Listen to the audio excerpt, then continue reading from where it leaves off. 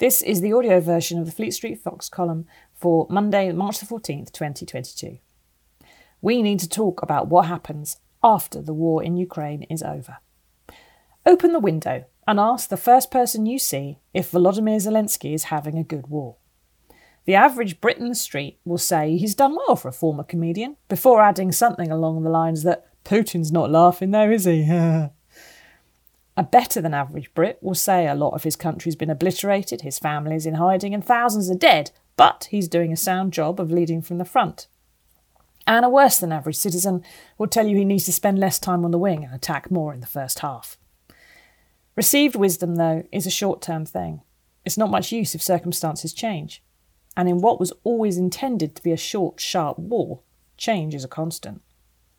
3 weeks in, Putin expected to be riding in an open-top car for a victory parade down Kyiv High Street as Zelensky swung from a lamppost. Instead, he's looking at a humiliating defeat as his rusty war machine collapses, capitalists kill his economy, and the Ukrainian equivalent of Ricky Gervais roasts him on Zoom. And there are signs that another change is going to come. Russia and Ukraine are making substantive progress in peace talks, finally, although peace has yet to break out. Reports from sources in Kyiv say that if they can hold out for just one more week, the stuttering Russian advance will crumble. And there are intelligence claims that Putin wants to encircle key cities and then declare a victory this Friday, which marks the 8th anniversary of the annexation of Crimea. Those things all point towards a ceasefire sooner rather than later. And arguably, there's not a lot left for Putin to pound to dust. Seeing as he's shipping in Syrians, asking the Chinese for weapons, and failing to squash the resistance with a military that's run out of fuel, food and communications, he couldn't continue even if he wanted to. In military strategy, there is what's known as a culmination point, where the momentum of an attack drops, that of the defence increases, and the length of the supply chains makes a war stall as surely as an unserviced Russian tank with a dodgy clutch. But it's what comes next that matters. Zelensky might have led the resistance, but next he will have to lead a democratic recovery in a nation bedevilled by corruption and about to be flooded with Western aid cash. Once he's got the power, water, sanitation and hospitals back online, he'll have to house thousands of homeless, care for the sick and freshly amputated, freshly traumatised populace. Parts of Ukraine became more separatist and others more nationalist after the 2014 invasion of Crimea. Even after Putin withdraws, people will pick a side. And Zelensky, for all his qualities, is not a politician. He has no experience of operating the internal machinery of a state, and now he'll have to do so when all the levers of power have been bombed beyond function. What's more, Zelensky will have to figure out all that while being Putin's number one target for assassination. He can never drink a cup of tea or trust his underpants again. Vladimir Putin may seem doomed to our eyes, but the hand-picked gangsters around him are at risk of standing alongside him at the International Criminal Court to face accusations of war crimes. They might protect him to keep themselves safe, at least for a while. If he's kept in place, if only for a few months, what will he do with the time? Pocket the gold and prepare to run, or dig in, crack down, kill dissidents? If he can declare a victory of sorts, he might stay in power for another year. And when you pair his paranoia with military defeat, will his roid-raged mind find new enemies? Now the world knows his military cannot sustain a long ground war, the only action he could successfully take would involve submarines, missiles, and perhaps his massive stockpile of biological and chemical weapons. Perhaps the oligarchs who've watched their yachts be impounded will move against him and dethrone the madman before they lose their last billions. But after 20 years in power, everyone beneath and around Putin is his puppet and likely to share his grandiose dreams of a Tsarist Russian empire that can be looted while blaming the West. Putin version 2.0 is no more likely to lower the price of gas or allow unfettered journalism than the first one. It could take a decade and several presidents for Russia to find its feet without Putin. The West is more unified than it has been for years, and the need to fund NATO better seems clear. But that can't last forever, and when the war is over, nations will start saying again they cannot afford the 2% GDP contribution because of the economic effect of sanctions and the pandemic. And if NATO never acts against the biggest threat it's faced since the Second World War, it will be called useless, toothless, unnecessary. It may have been all that kept Putin from doing worse, but like an unused insurance policy, people will start to ask if they ever really needed it. All this could go well, of course. Zelensky could be the founding father of a new Ukraine, Putin packed off to jail, a reformer in the Kremlin, and NATO become more of a global defensive force. But even then, dear reader, the world's economy is snafu'd for a decade, with money poured in one direction and emptied in another, with economic sanctions driven by government policy and public opinion crippling, in turn, maybe Saudi Arabia, the Chinese Communist Party, carbon-hungry industries, and who or whatever becomes the latest bête noire of the global north. In short, the shelling could stop at lunchtime, but we're still in a mess. There are signs that it's probably going to stop soon, but no indication whatsoever the world is ready for what comes next. But it's worth bearing in mind that former street kid Vladimir Putin came to power in the vacuum created when the last Moscow-based empire collapsed. His oligarchs scooped up the state riches that were scattered on the ground. In the free-for-all that came after the Iron Curtain came down, capitalism was both legal and illegal, and that's why the largest country in the world ended up with a tiny, mad little man in a position to do exactly what he's just done to Ukraine. The West let it happen because our leaders wanted a share of the rubles. But every disaster has its Del Boy, a grifter, ready to exploit it. Failing to plan for him gave us a world threatened by a Russian mafia don who'd happily leave a nuclear warhead in your bed. Failing to plan for what comes after Putin is finished with Ukraine, or Ukraine finishes off Putin, will leave another void filled by man's worst impulses. Perhaps we should put a woman's impulses in it instead, see if that makes a difference.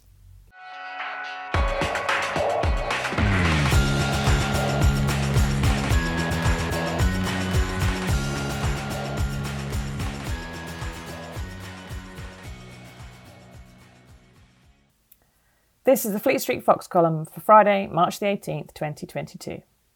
Nigel Farage is cross because Brexit is doing what it said it would.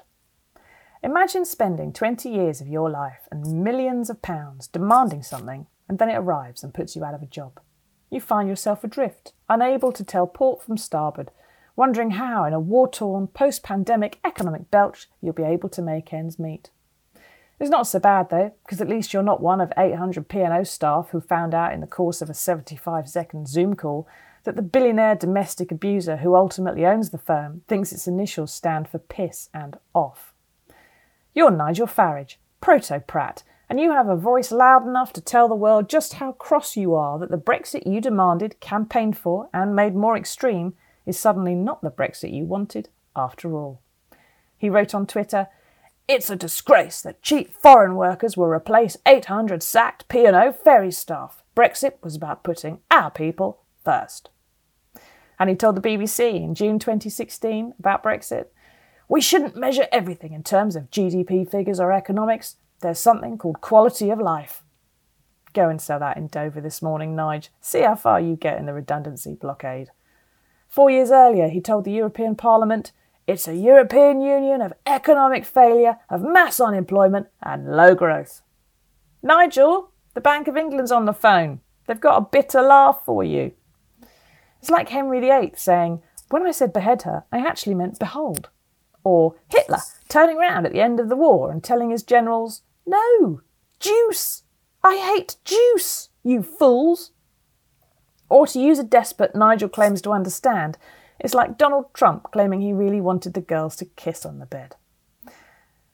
Nigel's not raising his beer glass now, is he? No, he's selling online Mother's Day video messages on thrills.com for £74 a pop, which is twice what a decent bunch of flowers costs and smells distinctly iffy. Unlike ferry staff, he's found a berth at GBB's News where he's paid what must be an unreasonable amount to wail about trans rights, climate change and teenaged Swedes. Quite what Nigel expected when he demanded and got an end to jobs red tape is unclear, but he seems surprised to find that it means Bahamian-flagged ferries operated by foreign crews via a shipping agency based in the European tax haven of Cyprus.